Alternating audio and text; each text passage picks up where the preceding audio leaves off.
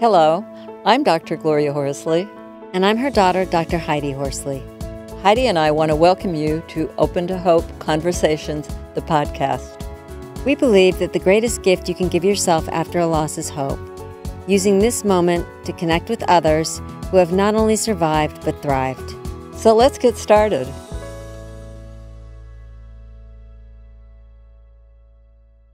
Welcome to the Open to Hope Show. I'm your host, Dr. Gloria Horsley, with my daughter and co-host, Dr. Heidi Horsley.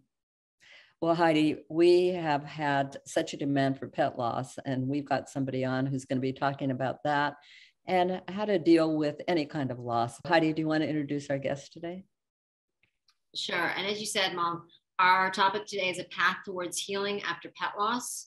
And our guest today is Melissa Lyons. She is an international best-selling author who wrote the books, I Will Always Love You and Until We Meet Again.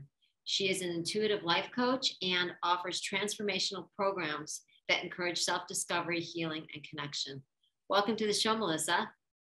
Thanks. I love being here so much. Heidi and I were excited when we saw your book, and Until We Meet Again. It's such a sweet book. And Heidi was recently doing a program. Do you want to talk about what happened to you, Heidi, with the program at TAPS? Well, I was recently doing a program for grief and loss, and it was a sibling loss program, but I started talking about the fact that when my brother died, everybody seemed to run from our family when they would see us.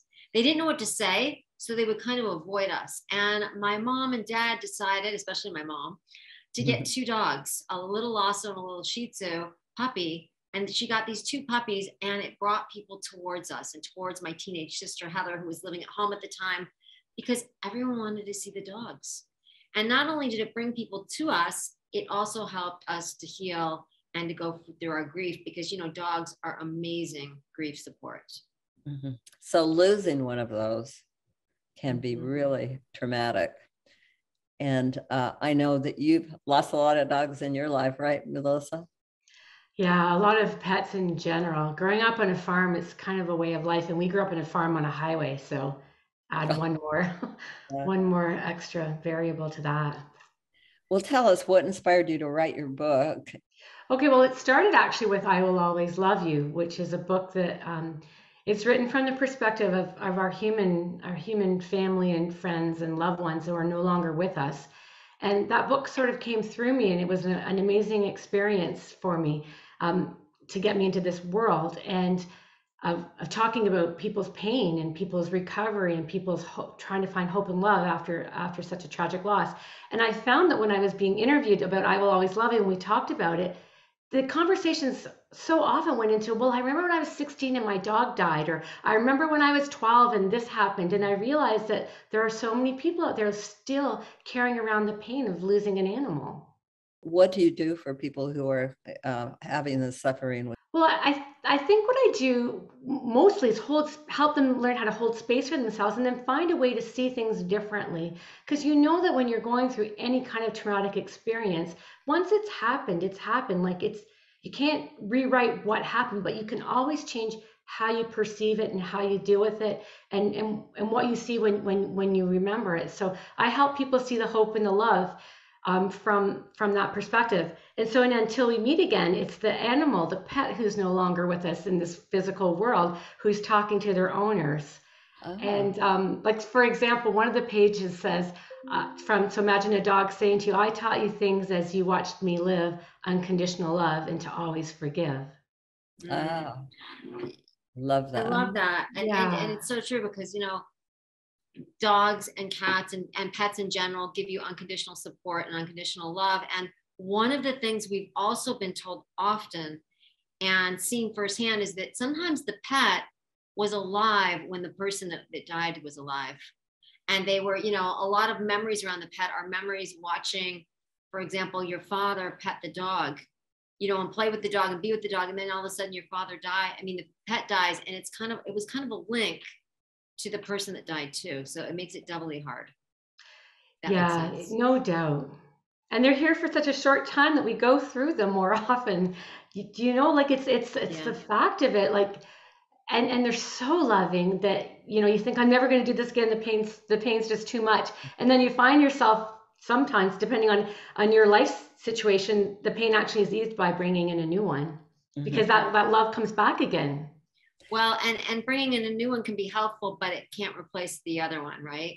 Never. But I hear people say, I kind of brought in a new dog or a new cat to replace, and they're different animals with different personalities. And so while they're wonderful, they don't replace what we lost. It's true. It's true. One of the things that I focus on a lot is thought nutrition. And thought nutrition is similar to the food nutrition we have, with the exception that it's thoughts that actually have nutritional value. And when we're feeling really low and sad and grief and all that pain, we're kind of like, we're putting that out into the universe. And so that's kind of where we're vibrating from, or where it's coming back to us. And so by adding something new, like a new pet, certainly not to replace it, but just to help us feel better. And then as we feel better, the rest of our life can get better. And then we can shift to remembering like the best memories and things that actually make us feel good. And it's just like, simple, subtle shifts to feeling I better. I love this. Thought nutrition. I have never heard about that. That's wonderful. Feed your mind good thoughts. Right, because if we knew that our thoughts had nutritional value, we wouldn't keep really bad thoughts in our mind. And when I say bad, I mean negative or heavy thoughts. We would allow them to come in, just like we have some junk food, but we'd recognize that they have a shelf life and they need to go, and we need to really nourish our soul with better thoughts, just like we had nourished our body with better food, right? Right. Oh my gosh, I've never heard of this. This is so great. Because I think that we can be our own worst critic and be very judgmental when we're grieving, and think we should be doing it this way and we should be doing it that way, and we shouldn't be, in bed until 2 or whatever it is that's happening.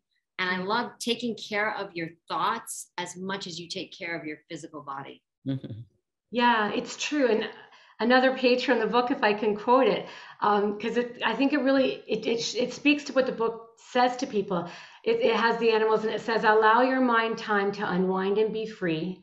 Be as kind to yourself as you were to me. That is sweet. I like that. Yeah. Wonderful, wonderful thought. Self-compassion. We need it, especially when we're feeling bad. Now, if I went on a retreat with you, what would it look like? What would we do? We would spend a lot of time reacquainting ourselves with ourselves and figuring out our whys, and figuring out if the whys that we're living with and for in our lives actually have resonance in our heart.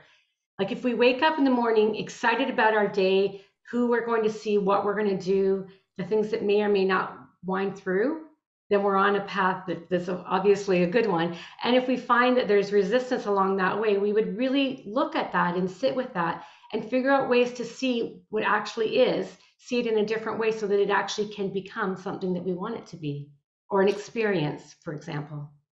Now, do you do writing, or how do you engage people in this? What kinds of things? Writing is a big part of it, absolutely, and reflection. And I say reflection rather than meditation, although I think that they're completely related. But when I started, so everybody starts somewhere, right? So I started by a deep, slippery slope downward where I kind of lost all hope. And it wasn't as a result of a death. It wasn't a trauma. It was just complete loss of faith and love and respect for myself as a woman. And I was 47 at the time, and everything in my life was okay. And I wasn't at all okay, because I was living a life that was just so aligned with what everybody thought they were supposed to, or what I thought I was supposed to. And it wasn't aligned with my heart at all. So I really work with people so that they can figure out what it is that might be, like if there's a gap in how they're living with versus